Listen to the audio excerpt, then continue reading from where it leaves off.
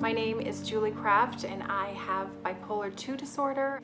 I'm Shaylee Hugendorn and I live with bipolar 2 disorder. I was diagnosed 10 years ago at the age of 36. I was told of my diagnosis and I remember being relieved but also terrified. I know the perceptions and the stigma that goes along with it.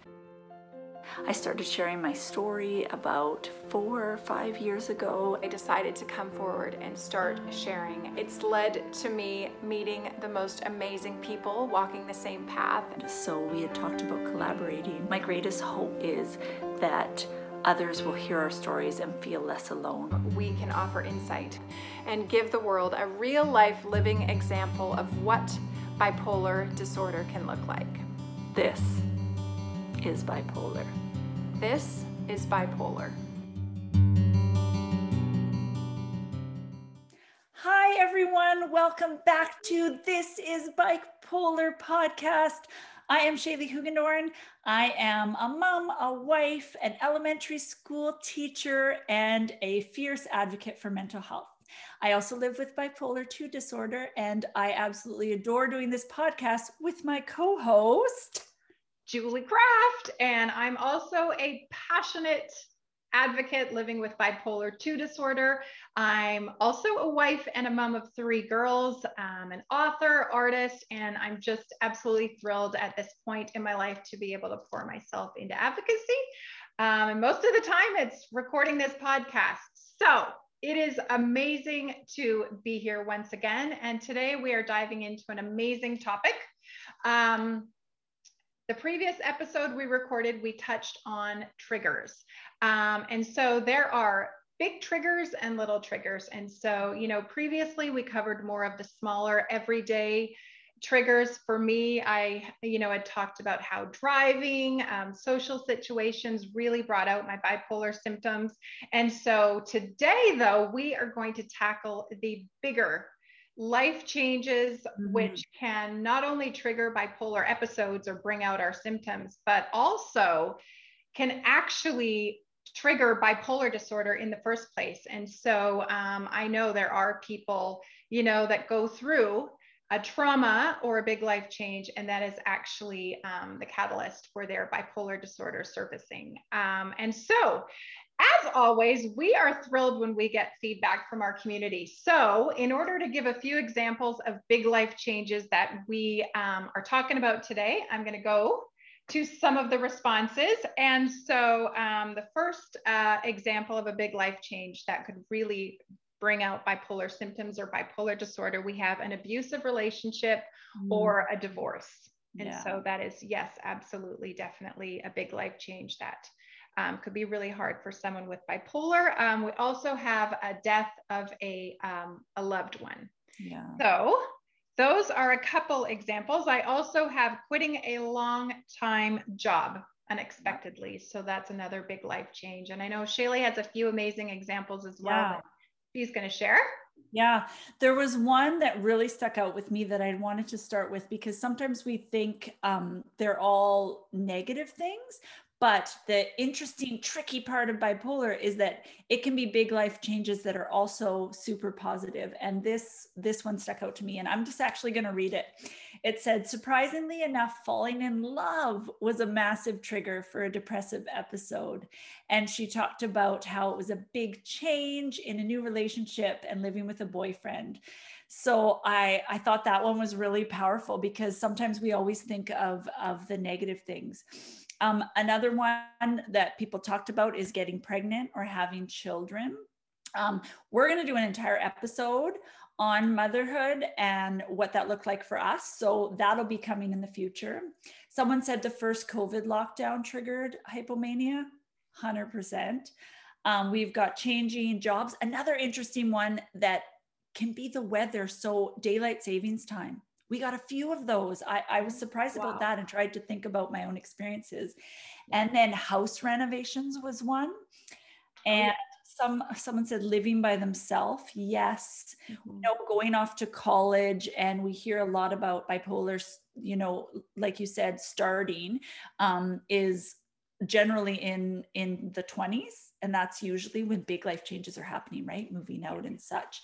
Just let me take one more look. There was one more that I thought was really powerful. Oh yeah. So big social events. So like weddings and funerals and things like that. So we today are going to talk about our experiences with that. And so we have been keeping this on the down low for a very, very long time because very long time. Talk about it. So Julie has a huge life change that she wants to share about. And I am just actually so proud of her about how she walked through this. And we know it was hard, and I don't even know all the feelings or if it triggered certain things. So Julie, we would just love to hear how your life has changed the past 2 years.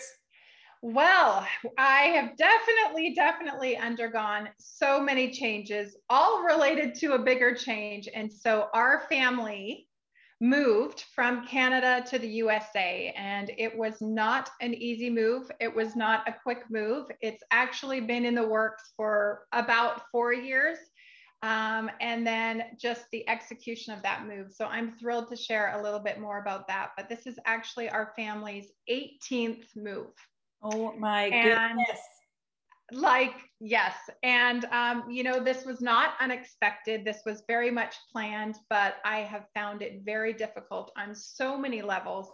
And only now am I actually able to talk about it and share, for immigration reasons. And so I'm just so thrilled. And so I know over the past, 2 years, Shaylee, you have been amazing. You've been very accommodating. There have been so many stressful times where I've just had to duck completely off the radar. There were two very different components, branches of this move. And one was just the physical move.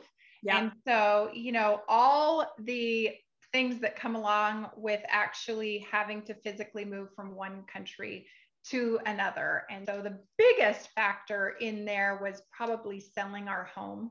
Yeah. And for any of our listeners out there, selling a home can be so stressful because of all the unknowns, the housing market, right down to the daily showings. And so I'm not exactly the tidiest person on the planet. So even getting the home ready, number one, to put on the market, but then those showings, Shaylee, you're on my mind, those Shaylee showings. We had 38 showings from the time we listed our place to the time it sold. And every single time, you would think I would be more organized or more prepared. I wasn't. I felt like I was thrown into a tailspin, and then you just hold your breath every time for any feedback from the realtor. And, one time I was so frazzled that I basically, mopped myself out of our place and ran down to the parkade, hopped in the car, and usually have to be out 45 minutes to an hour. I looked down and I'm wearing my slippers. So that just goes to show the state of mind that I was in. We also had an offer fall through. And, for anyone out there selling a home, every single offer that comes in, you're so hopeful. You think that part of the journey is over. And so we had jumped through so many hoops to the point where I think there was only one more, box to check off before the sale was final. And I just remember walking around Stanley Park with my husband. I was already dreaming, about this part of the move being over and what our next home would look like and, what couch I might want to get. And his phone rang and I knew it was the realtor. And I just heard him say, "Are you telling me the deal is about to fall through?" Now, in that moment, even though I had my health, there were so many other parts of my life that were in order, it felt like my world had come crashing down. The one hurdle, one of the biggest hurdles that I thought we needed to get over had just fallen. So that part of the move was really difficult. You know what? Can I interject here? Absolutely. You're going to have to cut me off because I could talk for months. No worries. So you don't know this, but we actually had kind of a similar thing happen. I had a townhouse, our first place, and my daughters were 3 and 5, and we were trying to sell it. And the market had literally crashed a bit just before we were going to sell. And so it took 8 months, and I like trying to clean, and it was a 900 square foot place. So trying to clean with the littles. Yeah. And like, I honestly, it would take me like 3 days to recover until the next showing. And it was, I think it came out with, we know this is stressful for a regular person, but with bipolar, it came out in anger. Like I had to really keep myself in check because I was not kind. And especially like, yeah, the kids, like, don't touch that. Like they didn't understand, and they were so little. And I think, I think what people think is, oh yeah, it's stressful for anyone, but this can take us out for days. So when that happened to you, when that fell through, tell me, because I know, we tell everyone we're in our treatment, we are medicated, we are fairly, I don't want to say stable because I don't always feel like that, but what did that look like for you, physically and emotionally the days after that fell through? Well, Shaylee, it happened about 3 days before my daughter's wedding. So it just felt like everything at once. So there I was running to the rehearsal dinner, trying to do decor. And that was the one thing that I thought, I could literally put behind us. And so it felt like, everything came crashing down. We went back to square one. We needed to find a new buyer. It meant, in my mind, more showings. It meant our timeline was pushed further behind. And it's really hard sometimes to find steady ground when something like that happens. Yeah. I always try to find the silver lining, and there really wasn't one. I mean, now in hindsight, I can see that, if the move had been accelerated, if that deal had gone through, probably wouldn't have found the house we're in now.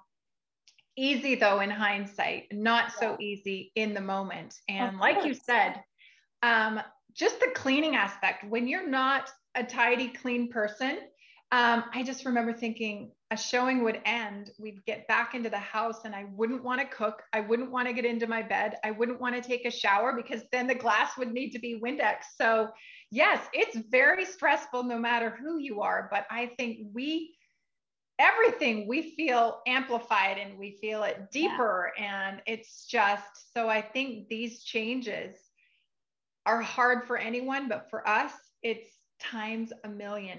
Shaylee, I would love to know about, any moves that you've had or potential moves, and if those have been hard for you or exciting and hard, because I know oftentimes we talk about the both and, we can feel 100%. Both things at the same time. Yeah. And it's so interesting how a lot of our stories overlap. Mine was a little bit different. So if you've heard in our past episodes, when I got first diagnosed, so I went to emergency, and then I went to this outpatient in between stay place. It's called Crest. And it wasn't a psych ward, and I could go in it, and I was trying to switch off medication. Just for some background, if you want to hear about that, go back to our way beginning episodes. But when I went in there, we lived in that townhouse I was just talking about. And I'm like the kid person.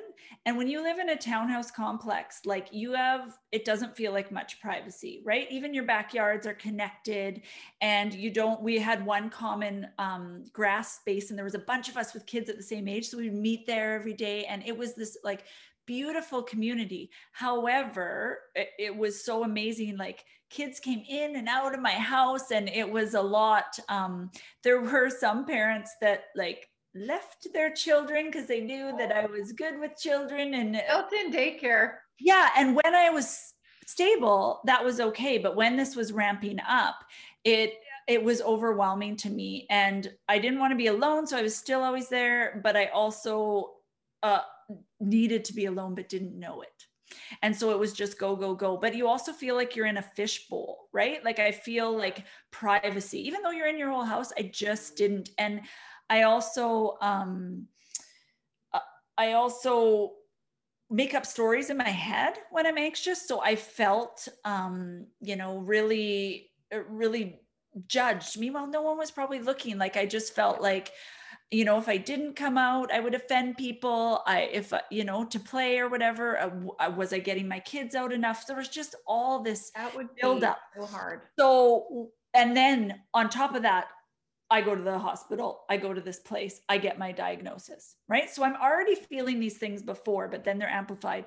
So then I got fixated on something because it was real fixated on moving and getting out of there, because I was convinced that staying there was the reason that that all this was happening. I hadn't quite grappled and accepted my bipolar diagnosis, so I needed an explanation. You know how humans, we need an explanation. So it was, we are moving. So when I got out, where I stayed was in this community called New Westminster, and it's one of the first communities in the Lower Mainland that some people came to. Anyways, it's old, is what I'm saying.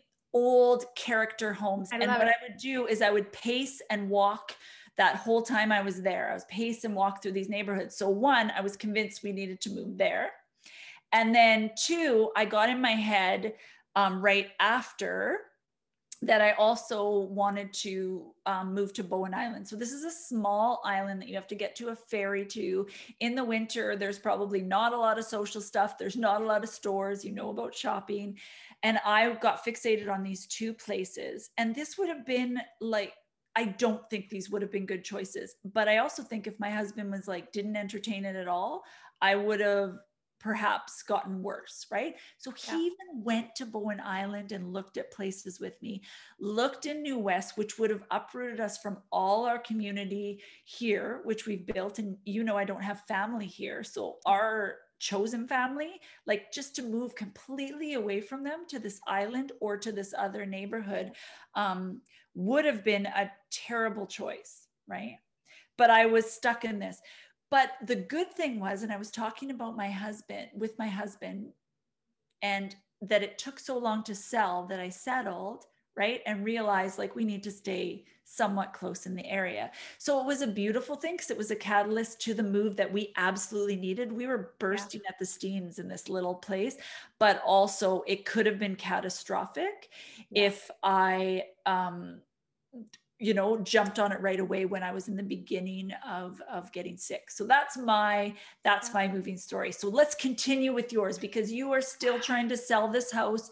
Everything's got pushed back. You don't even know if this dream of moving to a different country is going to happen. Where are you at? Well, the home finally sold. We were just so relieved, but that also kicked, you know, part D, E, F, G, and H of our plan into motion. And, you know, I mentioned we've had 18 different moves. Some of them have been, you know, a lot smaller than others. But in 2012, our family moved abroad to Germany, but we didn't sell our home. We kept it back in Canada, and I knew the move was temporary. So I think knowing this move was not tied to a career, and it was going to be more permanent. I think as exciting as that was, it was also terrifying because yes, what if I landed, you know, in our new spot and I didn't like it or didn't settle in? And, you know, we were actually my two adult daughters decided to stay up in Vancouver, Canada. Right. So the thought, this was the first move that was going to separate our family. And even though my one daughter was now married and my other one, you know, is going to school up there and she was out living on her own. And so she definitely had the choice to come, you know, and she made the choice to stay up in Canada, even knowing that as a mom, and knowing our third daughter was coming with us and how much she would miss her sisters, you know, that was really, really hard. But we, you know, moved forward with that. And, you know, I just kept saying, we're going to just take this, you know, one step at a time. But I will go into probably the most stressful part of our move was my immigration. And so my husband is an American citizen. My kids are dual. I was the odd man out and, you know, needed to apply for a green card. Everything was left to the timing of COVID. And so what should have taken 6 to 7 months took 2 years. Oh my I goodness. had the stress of not knowing if my husband would move without me, if my youngest daughter would need to set up life in a new country without me. Um, it was so stressful. It's probably on my top 5, most difficult things that I just had to let it go. And I just kept thinking, is my interview date, which by the way, I needed to fly to Montreal for. It's the only place they will do interviews in Canada. During So COVID, during COVID. during COVID, I just thought, is my interview, which you never want to pass up that date, is that going to fall on my daughter's wedding day? Is that going to fall, on Christmas, like around? So I mean, I could just scream the amount of tears that I cried and nights that I laid awake. And I am a woman of faith, and I do trust that there is a plan and it's all going to work out. But I still had my moments of doubting and, right. Is this even what we're supposed to be doing? Because it's not happening. Well, I am thrilled to report that last fall, I was able to move down with my family in January of 2021 on a visitor visa. So I was very legal down here, but not permanently down here, knowing that eventually my interview date would come. So it came. I flew up to Canada. I needed to be there for a total of 5 weeks while I got medical exams done.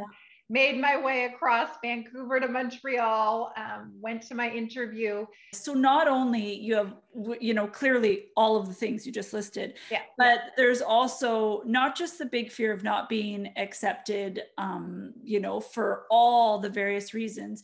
You also are public as a mental health advocate. You have written 2 books. Yes, I have. You're on a podcast called This is Bipolar, right? We know the stigma around that. We know that there's stigma around that when you try to get insurance. We know that it's still very, very much behind. And so talk to us about that added fear and the thoughts running through your head about that and how that affected you. Yeah, it was a very real fear. So they are very thorough with the process. And so as part of my application, I did have to give any social media handles, any websites, my job.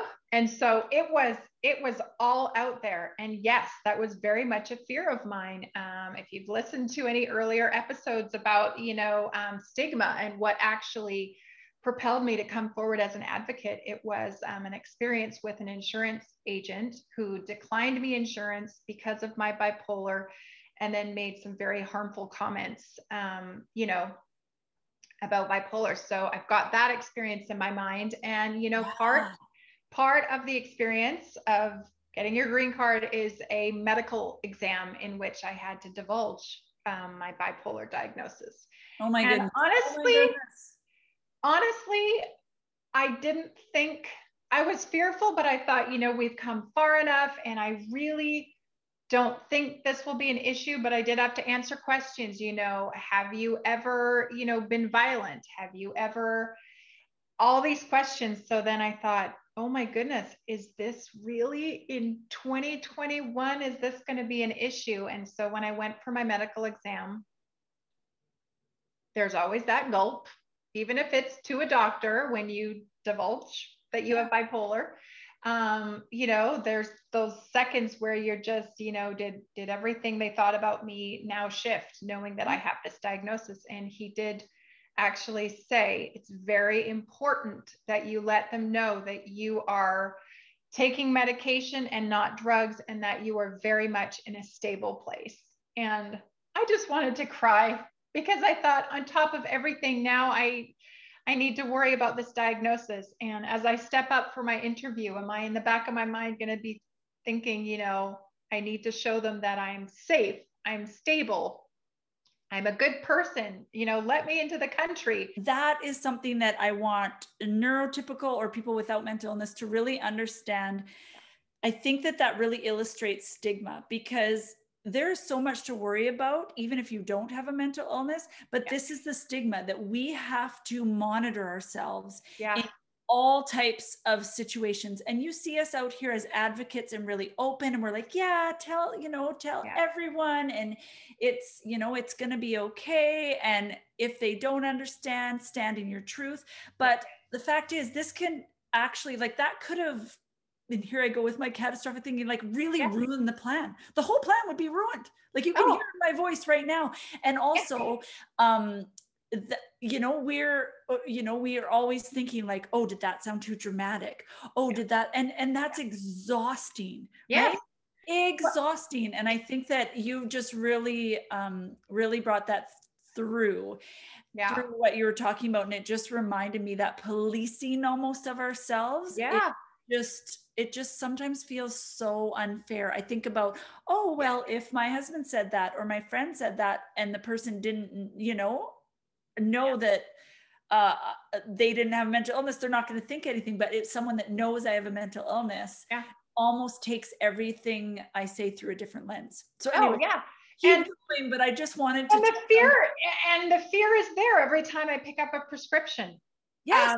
Even though these are pharmacists, they shouldn't be judging me. I feel like I need to put on a business suit and step up, and and when I'm speaking to doctors, and I just 10 minutes before, we started recording, was filling out a medical intake form because I can finally set up with a doctor. And there it went, family history and any medications, and it's all out there. And all I can think of as I press submit is the secretary or the doctor reading it. And, that first time I go in for my appointment, I'm going to, as the doctor, going to really be sitting there trying to assess if I'm stable. And I'm coming up on 12 years. I think you are too, since our diagnosis. And just for anyone out there feeling those same feelings, we still feel them. And I think they're completely normal. And I mean, my dream is that one day we won't have to feel that way. But for now, I definitely do feel that way. So fast forward, I have now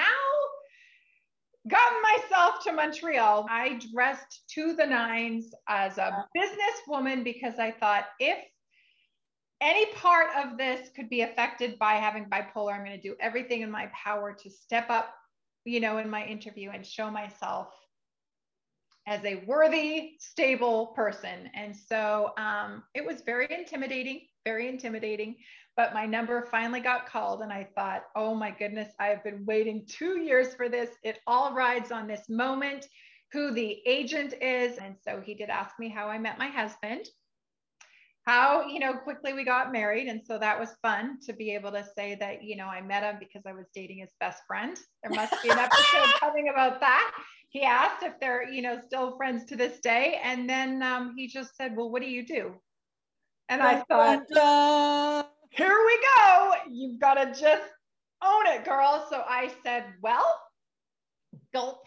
I'm an author and an advocate. And I said, I've actually written 2 books about mental health. And he said, really? Well, tell me about them. And I thought, oh, here we really go. So I said, well, one's a mental health memoir geared for adults, one's geared for children. Spread the conversation, get it started around mental health. And felt like 500 years passed, and he just grabbed his stamp and he said, that's fantastic. I'm issuing your visa. I'll never forget that moment. Yeah. And I couldn't get out of there fast enough to just start texting and tell my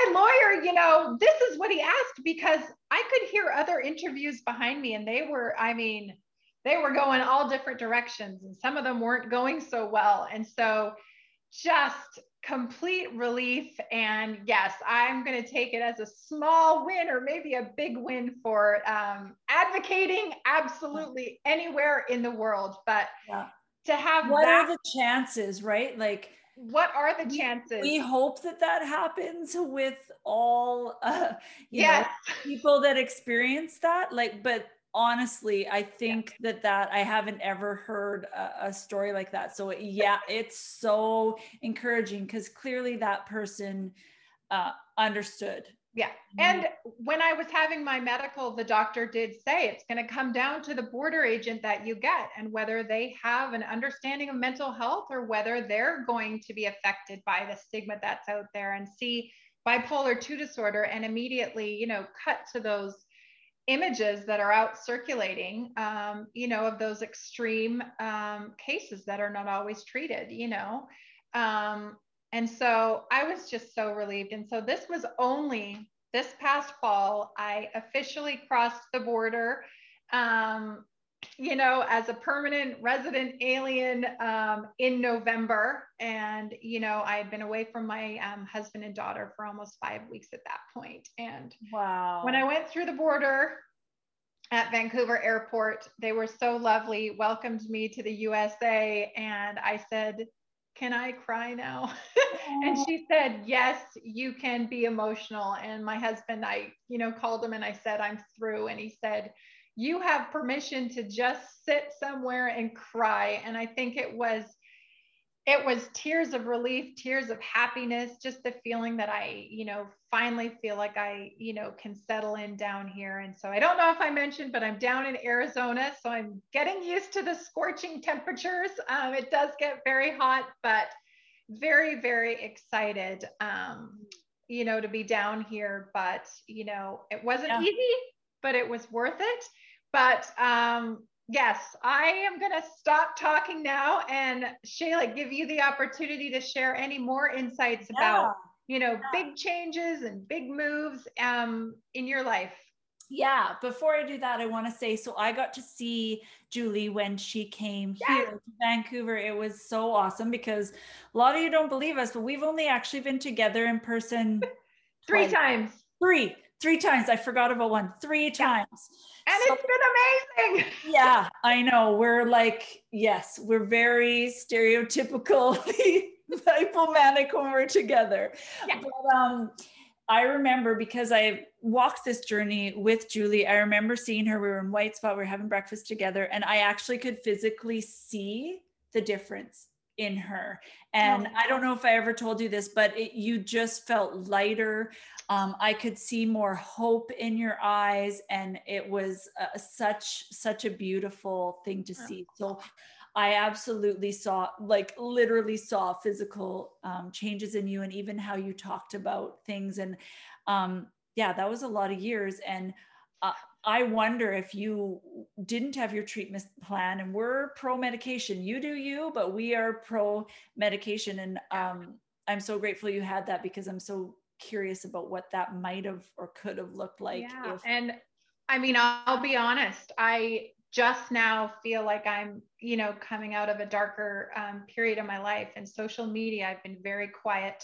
And so now, thank goodness there's sunshine here, but I literally feel like you had described, lighter, and this weight has been lifted off my shoulders. Yeah. And I was thinking about that as well, just weather changes. And that's a big one for me as well.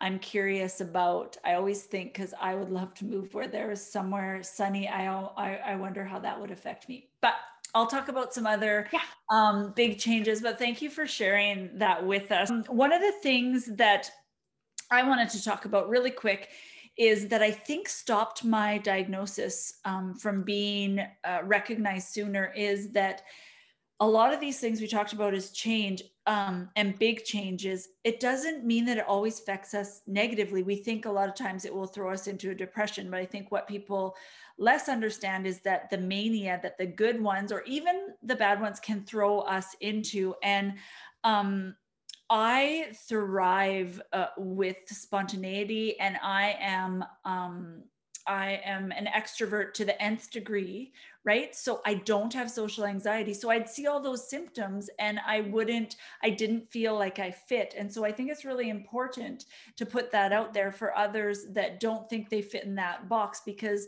I don't think it's all encompassing of all experiences. And like a friend could call me and be like, hey, you want to go out in an hour and I'm free, or to a concert or whatever, that might throw what I've talked to a lot of people with the bipolar anxiety that would, no way, they'd have to plan, like this would throw them off, right? Yeah, right. And you say, like, you look at the menu and all of those things. I don't need to do that. I might be a little nervous about where I need to park, but besides that, I love those kinds of things. And so I see myself as because I'm mostly spontaneous, and I can be like that.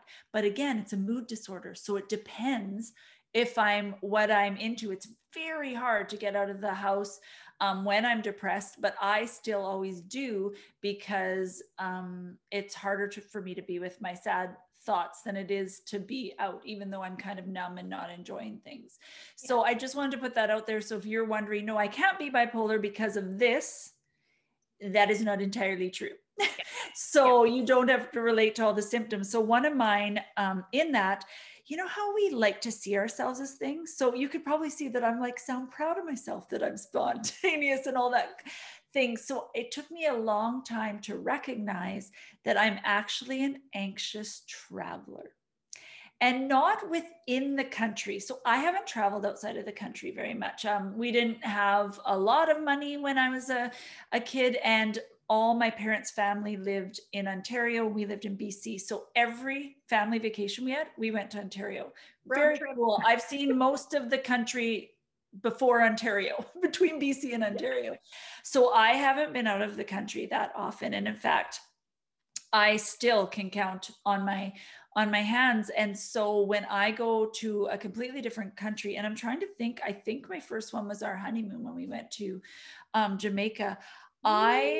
For someone that plans everything, and like, I'm the planner of the house. My husband's so easygoing. I tell him usually what we're going to do on weekends. Of course he has input, but it's just been my thing. It comes to something like that, I freeze. I can't even plan it. I tell him things I'd be disappointed if we didn't do, but he has to. It's like I freeze. We're planning to go to Europe someday. It was supposed to be, but someday soon. And the thought of even planning it, or even we went to Mexico and he had to plan the entire thing. And it took me a long time to admit it, because I felt like it took away from this person I thought I was. But I remember just this relief of being like, oh yeah, I'm an anxious traveler. Like, I barely, for someone that loves to talk to anybody, I was afraid to order because I didn't want to say the wrong thing. Or my husband tried some Spanish words or tried to be, but I didn't want to look like lame tourists. And I get so self-conscious, which I'm not generally super self-conscious. And so traveling and out of the country is a huge, huge, huge thing for me. And then another big giant change, and this, even when stable, I didn't realize how much it affected me until I was out of it. We had 2 major floods 2 years in a row. And I'm talking like our entire basement ruined, and just destroyed, and everything. We had a basement suite. So all of my stuff we kept in the garage. For example, I didn't have a lot of storage, and I have a lot of clothes. So like all my winter stuff was in there. And then summer, like I can't even tell you how much stuff was destroyed. And the first time I came home, and it all happened. And so that's dealing with insurance. That's having people come in and out of my house for renovations. Also, I often felt like they didn't listen to me as well as they did to my husband, even though I was in charge of all the renovations. I had many men come in that didn't listen to me. And so that was triggering. And then to not feel safe in your safe place. Yeah. That year in Vancouver, those 2 years that it happened, we had the most rainfall warnings that we've had as long as I've lived here. So I would pace. And the first time they told us this is a 1 in a 100 year thing, right? It's a freak weather. It came down so hard for 20 minutes. Our house was the lowest on the street, yada, yada. So I felt like, okay, this is a one-time thing, and we need to get through it, and it drags on and on, right? So then next year, within a week of that same time, happened again. I'm home. I am watching it pour into my house. I have some sandbags. I have my big hunter boots on. It's coming over. I've called the fire people. I've called, like, can you not, I know that you usually give water. Can you suck it out? Like, watching it happen and being able to do nothing about it. We talk about sometimes with bipolar disassociating, and it was like I had to almost leave my body, because I didn't even know what was happening. And my husband was out of town, and I just couldn't believe it was happening again. And then knowing I had to go through that again, and that my house wasn't safe, and that it was just going to keep happening. And what if I can't sell? Like, you have to tell people when your house floods, what if and I was just like, I need out. And so those 4 months, because when it's insurance, they go at their own pace. So it would, like, they wouldn't show up for 2 weeks and then show up, and everywhere in Vancouver flooded. So it took forever, and I would pace at the window. Even though I knew I needed the sleep, it was almost impossible. I was in I literally thought our life was ruined, because I thought, we could go, what if we can't sell this house and we go into bankruptcy? Or what if I have to do this forever? And yes, I did use coping mechanisms, and I got through it. And so many people said to me, there must be a reason, or, there's going to be something, but that wasn't helpful. That would have been me. It's okay. But just so people know, it's actually not helpful, because I did it and I felt like it invalidated. And so then I actually withdrew a bit, and it was just took over my thought life. And I, even to this day, we're in the same neighborhood. We have a better house. We have all those things, but I actually refuse to say that it all worked out in the end, because if you told me that I wouldn't have this, but didn't have to go through that, that was 2 years of my life. And I can say, yes, absolutely. It worked out, that those catastrophic things didn't happen. But I am not the type of person, and this, that will say that, if you could take it away, I would take it away. And this, because it was 2 years of my life. And so, I just couldn't get out of it. I had a hard time talking about anything else. And then I didn't want to hang out with my friends as much, because I felt like it's all I could talk about, and that I would be a downer. And everybody was like, oh, it must be so fun shopping. And at first it was fun replacing everything, but it was lonely. Not everybody, nobody has that kind of money to go shopping all the time. So I was alone, and you have to do it it took all the joy from it. It was the first time in my life that I was like, I don't want to shop anymore. And then I'm going to use this word because I believe it applies, because it's mental illness, but I was obsessed with replacing everything, because with money, I didn't want them to give me 30% because the clothes were older. I was going to replace. And in fact, they couldn't believe how much I actually replaced, because I refused. I knew our insurance was going to go up, and I refused to be ripped off. Yep. And so that was probably one of my biggest ones. Yeah. And I want to tell you a bunch more of the coping mechanisms, but we're actually going to do that in the next episode. And same with Julie, because you might be like, well, great, you guys, you told us these things, but now we're like all worried with you. What do we do? And we have a bunch of those that we're going to talk about and share from our community, because we're geniuses. You people are so great. I know. And if you can't wait until then, because we know that our podcasts come out, when they come out. We tell people all the time, we would love to be the every second Tuesday kind of people, but we know that having those constraints with our bipolar just doesn't work. We have to put them out when they go out, and we try and do 2 a month. So if you're someone that's on the edge of your seat and wanting strategies, we actually have a whole post, and I'm going to keep repeating that one so that we have a more opportunity to tell each other. But there's one, and you'll see it says change is hard, and a lot of you have given really cool strategies there, and we're going to share those. So thank you for coming along this journey with us. A lot of times we always feel like we need to give the answers, or we're not experts, or perhaps we should read all about what the therapists are saying, but we're here just to tell you our lived experience, and tell you that you're not alone. And also, very selfishly, this is our therapy telling it. And Julie, how do you feel that it's out there?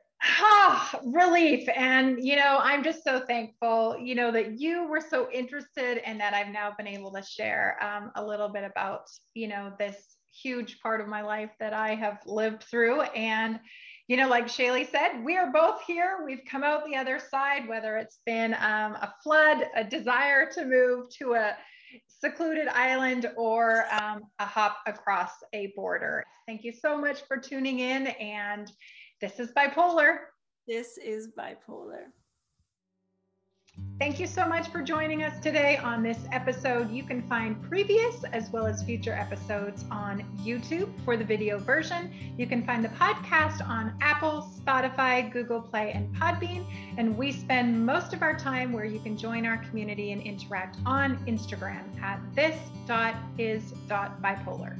It is so helpful if you enjoy our work or think it would be helpful to someone if you could like and share and save and follow us in all or any of those spaces. Another thing that's really, really helpful, if you're a listener for the podcast, if you could leave a review, we would be forever grateful. Again, thank you for being here with us. Let's get the word out. Let's share lived experiences so that we can change the ideas that people have about bipolar and help those of us that live with it feel less alone.